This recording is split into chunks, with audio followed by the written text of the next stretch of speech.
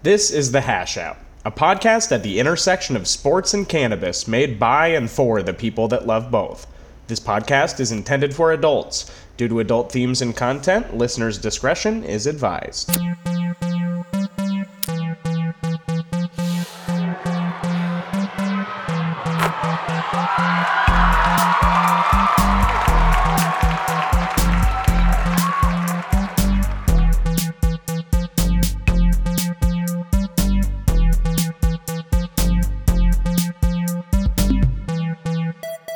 Welcome, everyone, to the second episode of Hash Out Historians. My name is Chandler Songer, and today I'm going to be sharing the story of Mike Tyson, the undisputed champ of heavyweight boxing who has found himself as a fixture of cannabis culture in the United States. Once pained by years of addiction and controversy, we will follow Tyson from his first days as a boxer to his most recent endeavor, the creation of Tyson Ranch in California. Once again, this is Hash Out Historians. Michael Gerard Tyson was born in Fort Greene, Brooklyn, New York City on June 30th, 1966. Throughout his childhood, Tyson lived in and around neighborhoods with high rates of crime, and he engaged in petty theft and fighting that led to him being arrested 38 times by the time he was 13 years old. Tyson says his first fight was against an older bully who ripped the head off of his pigeon, and he would go on to fight dozens of kids who made fun of him for his weight and his lisp. He ended up attending the Tryon School for Boys in Johnstown, New York, where Bobby Stewart, a juvie counselor and former boxer, first discovered Tyson's potential in the ring. Stewart introduced Tyson to Cus D'Amato, the legendary boxing manager and trainer who also handled the careers of Hall of Famers Floyd Patterson and Jose Torres. When Tyson was just 16 years old, his mother, Lorna Smith Tyson, passed away. He was left in the care of Cus D'Amato, who would eventually become his legal guardian. Reflecting on the short time he had with his mother, Tyson said, quote, "I never saw my mother happy with me and proud of me for doing something. She only knew me as being a wild kid running the streets, coming home with new clothes that she knew I didn't pay for. I never got a chance to talk to her or know about her. Professionally, it has no effect, but it's crushing emotionally and personally." Before going pro, Tyson won at the Junior Olympic Games in 1981 and 82. He made his professional debut at the age of 18, beating Hector Mercedes by technical knockout in Albany, New York. From there, his rise was meteoric. He would fight 15 times in the first year of his career alone, and would go on to win 26 of his first 28 fights by knockout or TKO. Once he had racked up a serious knockout streak, he was seen as the next great challenger in heavyweight boxing. But D'Amato, his trainer and guardian, would die in 1984 before Tyson ever scored a televised bout. Many believe that the loss of his mentor, along with his mother in short order, left Tyson reeling emotionally, and accounts for much of his erratic behavior in the years that followed. After beating the hell out of pretty much anyone that came across his path, Tyson finally had the chance to vie for the WBC belt on November 22, 1986. He secured a technical knockout victory in the second round against Trevor Berbick and became the youngest heavyweight champ ever at the age of 20 years old. He would go on to become the first heavyweight ever to own the WBC, WBA, and IBF titles simultaneously, solidifying him as the undisputed champion of heavyweight boxing. He would remain at the top of his game until 1990, when he lost his first professional fight against Buster Douglas amid troubles in his personal life and controversial coaching decisions. The loss was seen as one of the greatest underdog victories in the history of sports, with Tyson sitting as a 42-1 favorite going into the fight. While he would win the next 3 fights in an attempt to come back from the Douglas fight, his career would take a major turn in 1991. In July of that year, Tyson was arrested in Indianapolis, Indiana on rape charges after a hotel room encounter with an 18-year-old pageant queen.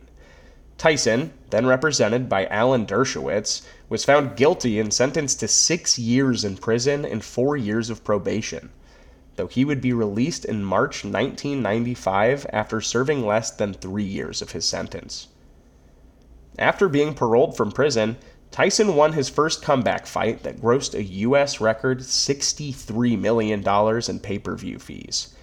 Less than a year out of prison, he had already regained the WBC title and became one of just 7 boxers ever to regain the heavyweight title after losing it.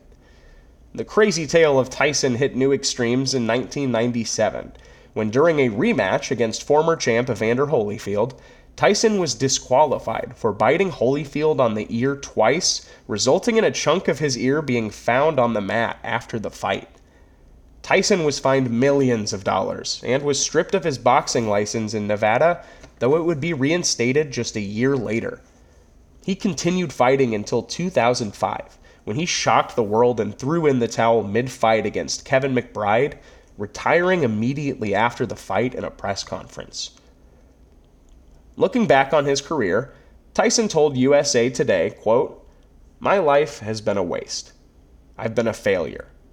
I just want to escape. I'm really embarrassed with myself and my life." Once winning over $300 million from his fights, Tyson had fallen into bankruptcy by just 2003, to the tune of roughly $23 million worth of debt. He hoped the end of his fighting career would bring some sort of solvency to his personal life. But at first, it continued to be much of the same. He started promoting companies after mocking other athletes for putting on a fake front to make money. He was arrested in Scottsdale, Arizona in 2006 and eventually pled guilty to a DUI and possession of cocaine that resulted in 3 more years of probation. He fought paparazzi and motorists in road rage incidents. But he also decided to go to rehab. Tyson had been plagued by substance issues in the past, even having a professional win overturned for refusing to take drug panels and eventually testing positive for marijuana. According to Alex Papademos in GQ, by the time Tyson was 12 years old, he had already tried Mad Dog 2020, Brass Monkey, cocaine, weed, hash, opium, acid, and angel dust. Since retiring from boxing, he's been far more transparent about his abuse problems and the extent to which they touched his life and career. A self-proclaimed relapse artist, Tyson has admitted to going on and off of Zoloft to trigger his aggression in the ring, smoking weed during training camps and even directly before fights, and experimenting with morphine drips, constantly chasing a high or finding a competitive advantage through drugs. The key to much of his moving on from hard drugs has been his love affair with marijuana. Tyson has never been shy about his love for the green stuff, dating back to his time in the ring and it landing him one of his 6 ever losses. But personally and professionally, marijuana gave Tyson a chance to maintain relevance and cash in during the process. He's the founder of his own weed resort, Tyson Ranch. At its inception, the ranch was a much smaller operation with different objectives. The first meetings featured Tyson speaking with sports journalists, doctors, and cannabis advocates about the potential of cannabis to help with sports-related injuries and trauma. Many of those that partook were lifelong athletes that spoke on the horrors of opioid painkillers and intense medicine regimens they ended up on as a result of their careers, and how, in every case, cannabis had assisted in pulling them out of pain and depression. These days, Tyson Ranch looks a little bit different. A nearly 420-acre chunk of land bordering Palm Springs is well on its way to being a cannabis carnival, complete with a hotel, cultivation classes, sites to purchase and consume marijuana, the world's longest lazy river, and more. What was once a small pot startup has blossomed into a full-on compound, with the help of business partners like Rob Hickman and venom from a toad found in the southwest United States. In the midst of his cannabis excursion, Tyson met Dr. Jerry Sandoval, a Mexican obstetrician turned advocate for DMT, the dream particle, known for creating deep, intense trips lasting 15 to 20 minutes. After hearing about the properties of DMT on his podcast, Tyson smoked the substance 3 times back to back to back and found himself changed as a result. Ever since that experience, Tyson believes he feels more whole and less aggressive, less at odds with the person inside of his own head and comfortable in his own skin. That experience, paired with his continued usage of marijuana, has created in many people's minds a new version of Mike Tyson.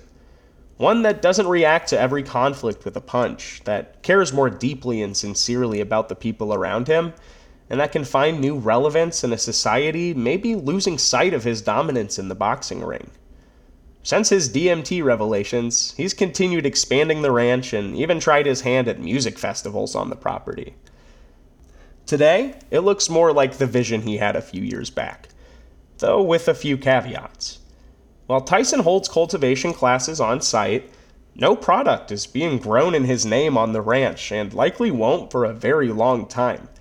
In fact, any bud that's sold on the premises is generated by large corporate grow-ops in the state that dump their product into a jar with Tyson's name on it and sell it at a markup. Essentially, Tyson isn't actually running the cutting-edge property he thinks he is. More than anything, he's using his existent brand and social capital to help secure consistent business and turn him into a sort of weed influencer. When he first pitched the idea of creating Tyson Ranch, the project looked like one that would turn him into the king of cannabis in California, resisting the traditional urge to open dispensaries and becoming the cultivator himself. Instead, Tyson has admitted that the plans for the ranch were not his own at all, but the brainchild of his business partner, Rob Hickman, who has become a sort of yes man for the former heavyweight champ. A branding entrepreneur and movie producer, Hickman found himself in the cannabis industry buying and selling land from cultivators. He created a team of like-minded professionals, scalping talent from his rivals, and utilized them in creating the idea of Tyson Ranch. He justifies their business model by explaining that, by not growing any product of their own, they're, quote, not burdened with bad crops. We're not burdened with legalities. We're selling paper, packaging, and market share. To many inside the industry, this process is more of an attempt to sell Tyson's brand than any form of meaningful product, something that real cultivators in the States might scoff at.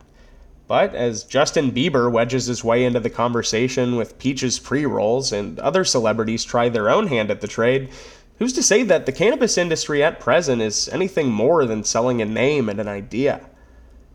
Even then, it becomes hard to reconcile Tyson's post-career success and redemption with the troubles that plagued him his entire career. Hickman, the man he chose to put in charge of his weed empire, doesn't seem to think that Tyson's past action should have any bearing on his current endeavor. He specifically chose to partner with Tyson over other celebrities like Snoop Dogg because, according to Hickman, Tyson had a one-of-a-kind story to tell. Marijuana had turned the former ear-biter and baddest motherfucker on the planet into a calm, cool, and collected dad in his 50s, changed from a drug addict of multiple decades into the quintessential family man.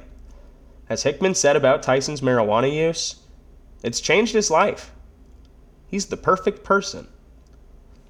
But would the perfect person continue to deny the rape charges against him even 20 years after the fact? Would he genuinely think that becoming a weed tycoon would make up for the years of physical abuse he had directed at other people?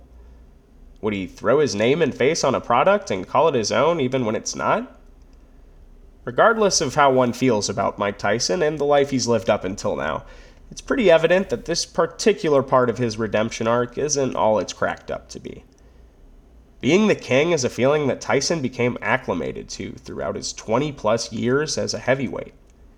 But to become the king of cannabis is a completely different kind of endeavor, one that Tyson might not yet be prepared for. And even if he is, the public may not. For Hash Out Historians, this has been Chandler Songer with the tale of Mike Tyson.